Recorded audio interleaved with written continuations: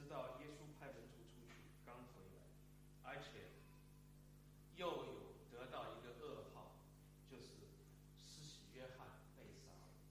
所以我们可以想象，当时的耶稣和他的门徒们，不仅是非常的劳累，而且心里非常的悲伤，所以他们自然想要找一个可以休息一下的地方，安静的地方，可以来调整一下。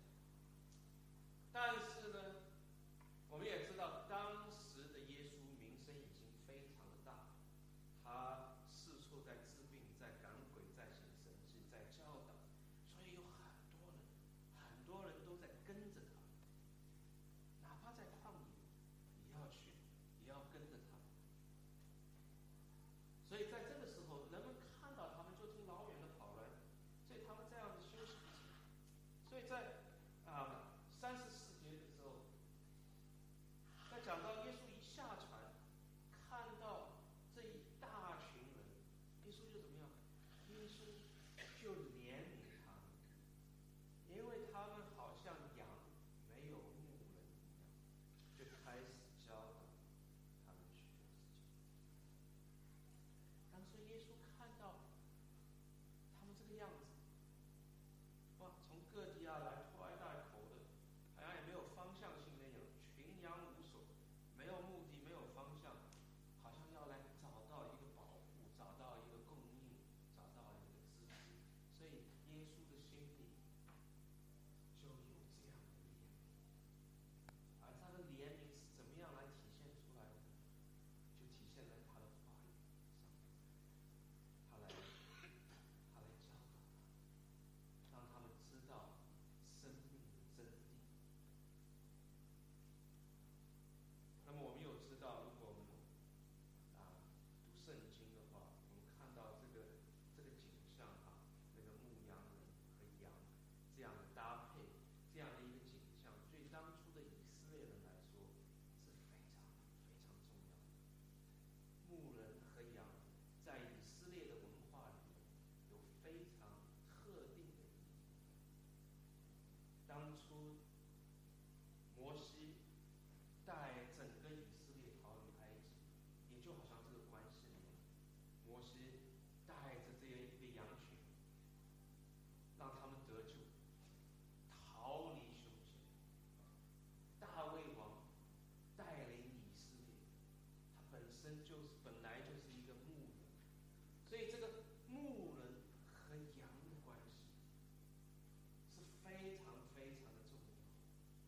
当以色列人当初看到耶稣是这样对他们的时候，自然想象就这个样子，这个牧人是一个拯救者，是那一个像摩西那样的，是一个像大卫王那样的。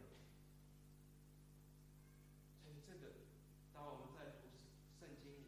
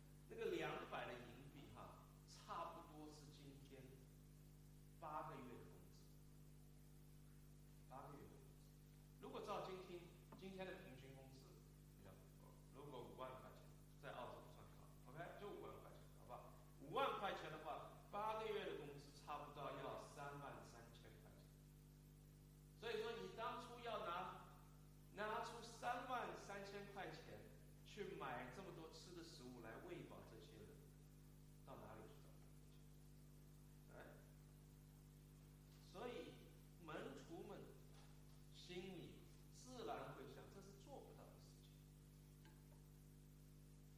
也就是好像当初摩西要把这么多人带出埃及，他们吃什么？人们肯定也会想，这个怎么可能？但是大家知道，就在这个时候，人没有可能的时候，神就让一切有可能。因为我们知道，创造宇宙天地万物的神，他能够无中生有，他能够无中生有，就像神在旷野给以色列人带来玛纳一样，耶稣也就有办法让大家可以吃饱。所以在这点上面，其实是这个故事的真正的目的。这个真正的目的是要首先告诉我们，这个耶稣是神，是那个创造的神，而耶稣道成肉身来到人间，和大家在一起的时候，他是人，但是他是神，他可以喂饱大家，他可以做不可能做的事情。这个是这个故事一个很重要的。那么接下来在马可福音的38节里面，耶稣就对他们说：“你们有多少饼，可以去看看。”然后门徒说：“我们知道了。”就说5个饼2条鱼。然后耶稣吩咐他们，叫众人一帮一帮的坐在青草地上，众人就一排一排的坐着，有100人一排，有50一排。所以正当门徒们埋怨的时候，手上觉得不可能可以喂饱这么多人的时候，耶稣已经有一个办法，让大家井井有条的、有秩序的都做好。做好怎么样？可以确保他们每人都有一份。还有在这里，我想让大家看到的，以前的很多神迹，在这个福音里面都是1对1的，治病也好啊，赶鬼也好，大多数都是1对1的。在这里，耶稣是和万人在一起。你想象一下，比如说我们去那个 Olympic Park， 那个万人的体育场，这么多人都坐着，一天没得吃的，然后耶稣站在这个中间，他说：“我要给你们写一个神迹，我要喂饱你们，然后你们井井有条的都做好。”怎么样的场景？怎么样的场景？需要多少人来安排这样的情况？所以再一次，对我们人来说不可能的事情，在神来说是无所谓。耶稣拿着这5个饼2条鱼，望着天祝福，搬开饼，递给门徒，摆在众人面前，也把那2条鱼分给众人。那这里很重要的，我们看到耶稣在祷告。他祷告什么内容？马可没有告诉我们，我们不知道。但是也许我们可以想到，因为这个想到耶稣在最后的晚餐的时候，他所做的，他所说的。耶稣拿起饼来，祝福，搬开，递给他。所以当门徒拿起这个5饼2鱼而产生的所有的食物，就把食物分给了众人。在42节非常重要的一节，42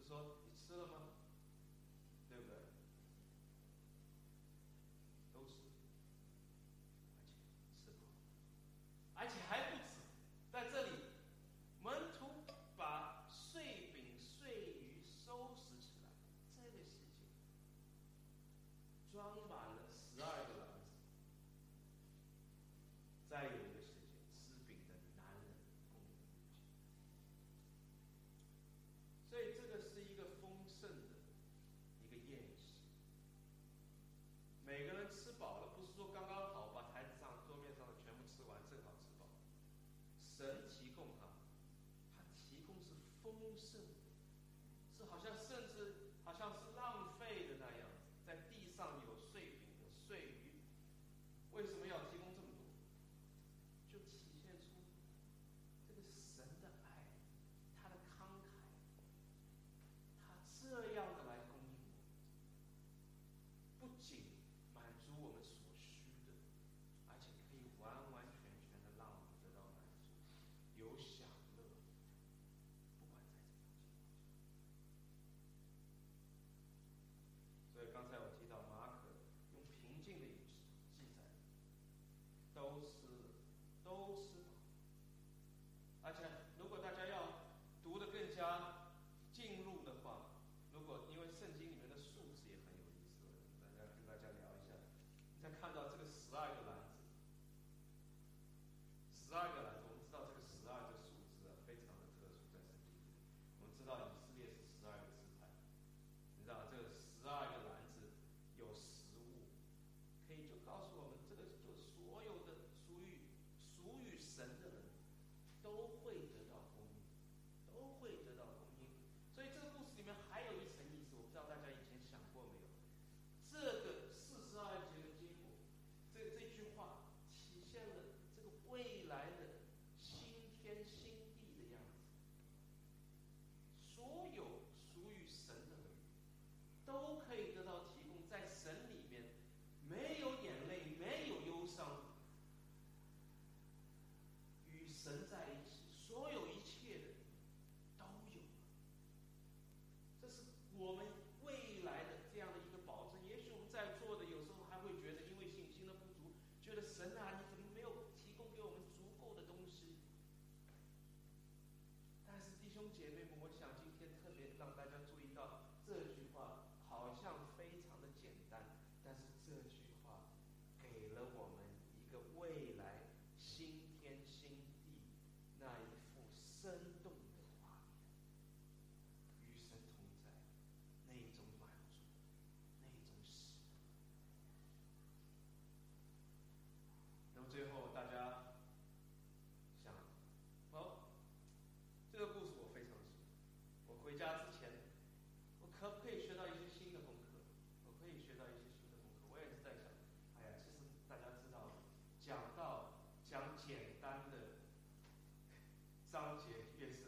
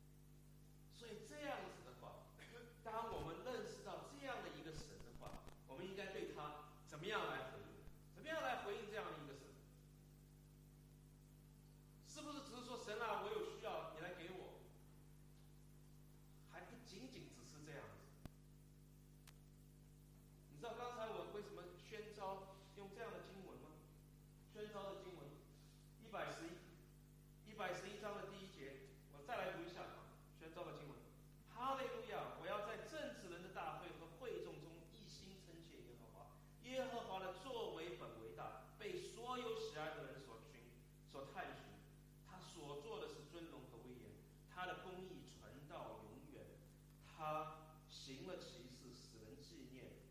耶和华有恩惠，有怜悯，他赐食物给敬畏他的人，他必永远敬他。所以这里我们可以看到，这首诗歌也告诉我们，耶和华是供应的神，在这个供应神里面得到福气。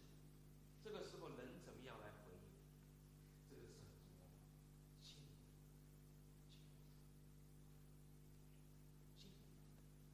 人当敬畏神。敬畏神的时候，我们会怎么样？我们以前是只是要神迹，而不要神。我们以前是要神的好处，而不要神本人。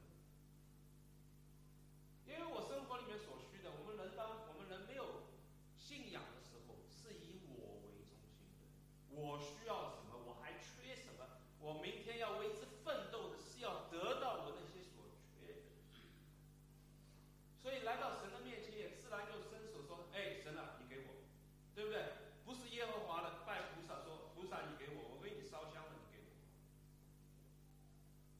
我，我为你这样多侍奉，你给我，我要我的好处。”但是这里神他让我们体验到这个神迹，让我们首先第一个回应是，要让我们来敬畏他，而不是来利用，来敬畏他，而不是来利用。有许多人，神啊，我生病了，你治好我吧。神啊，我失业了，你给我找到工作。神啊，我在吵架，你就让我太平一点吧。啊，有时候神真的是很恩典，他说我给你治愈，我给你工作，我给你家庭的平安。但有时候我们拿到了这些，我们就忘记了。我们再有挑战，再有灾祸的时候，我们又来到神面前说：“神啊，你给我们这些，给我们那些。”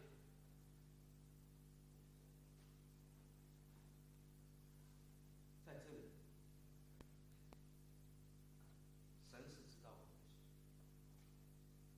神给我们的神迹，他要告诉我们他是谁，他要我们回应，来敬畏他。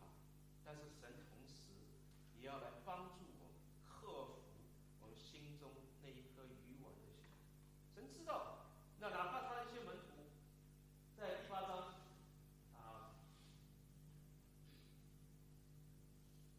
约翰福音的这里可能没有。约翰福音的第8章里面，约翰福音马可福音第8章里面，耶稣他这样说，他说：“你们为什么因为没有饼就议论？你们还不领悟，还不明白？你们的心还是顽梗。我搬开那5个饼分给5000人，你们收拾的碎屑装满了多少个篮子？”他们说12个。所以在这句话，就在这个马可福音之后，耶稣因着这个神迹继续教导他们，就点出他们心里的问题，说你们为什么心这么愚顽？在这里看到明明白白我供应了你，但是你还不能够来相信我，还不能够来敬畏我。为什么你还不敬畏神？你的心为什么还这样的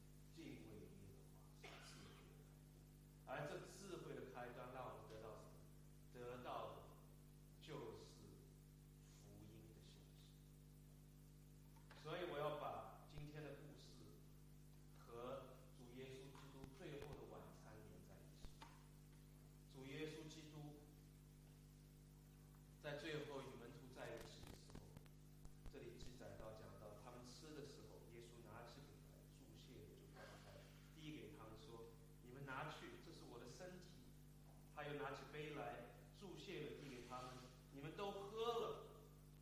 耶稣对他们说：“这是我立约的血，为许多人流出来。”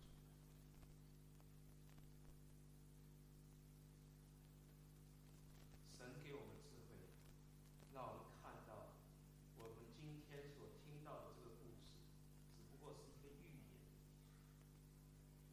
是一个寓言。这个神话的目的是一个寓言，真正要告诉我们的，最终耶稣自己，他不仅是给予我们面包和鱼，他自己把自己的身体、生命、血献上给我们，来喂饱我们。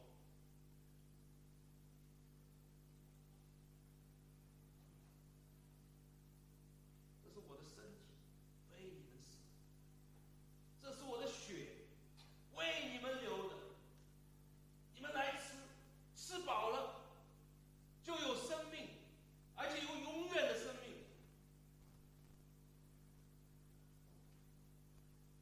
让我们今天来听这个神迹，这个故事，让我们来敬畏神，让我们来得到神的智慧，所以可以来明白福音的真理。对世人来说，这个福音是愚昧的。哥林多前书保罗告诉我们，因为十字架的道理，在那灭亡的人是愚拙，在我们得救的人却是善意的大。所以今天弟兄姐妹，特别是如果我在我们中间，你还没有认识这位耶稣的朋友，今天你来到我们中间，神是有安排。听了这个道理，听了这个故事，体验到神的神迹，让我们的心得到震撼。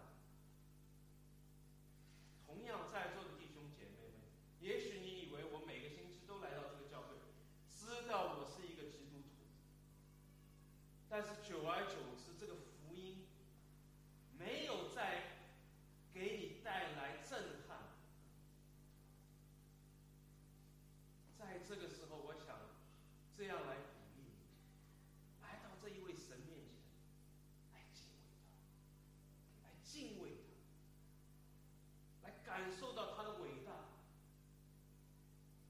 这样子，你是一个有福的人。敬畏耶和华是智慧的开端。这样子可以来好好明白主耶稣基督在十字架上给你带来的救恩。我们一起来祷告。神啊，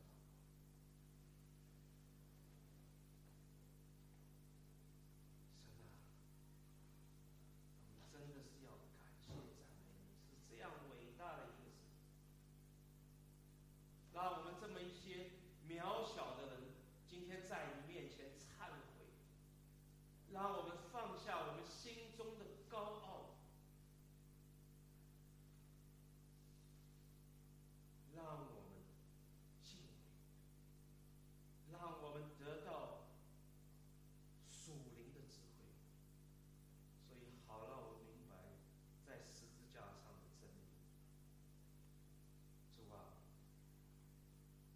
让我们这一批得到救恩的人，不要因为我们每天这样的服侍而无所谓，让我们珍惜你给我们的主。在我们中间，如果你还没有信主耶稣的，今天我要为你们祷告，在他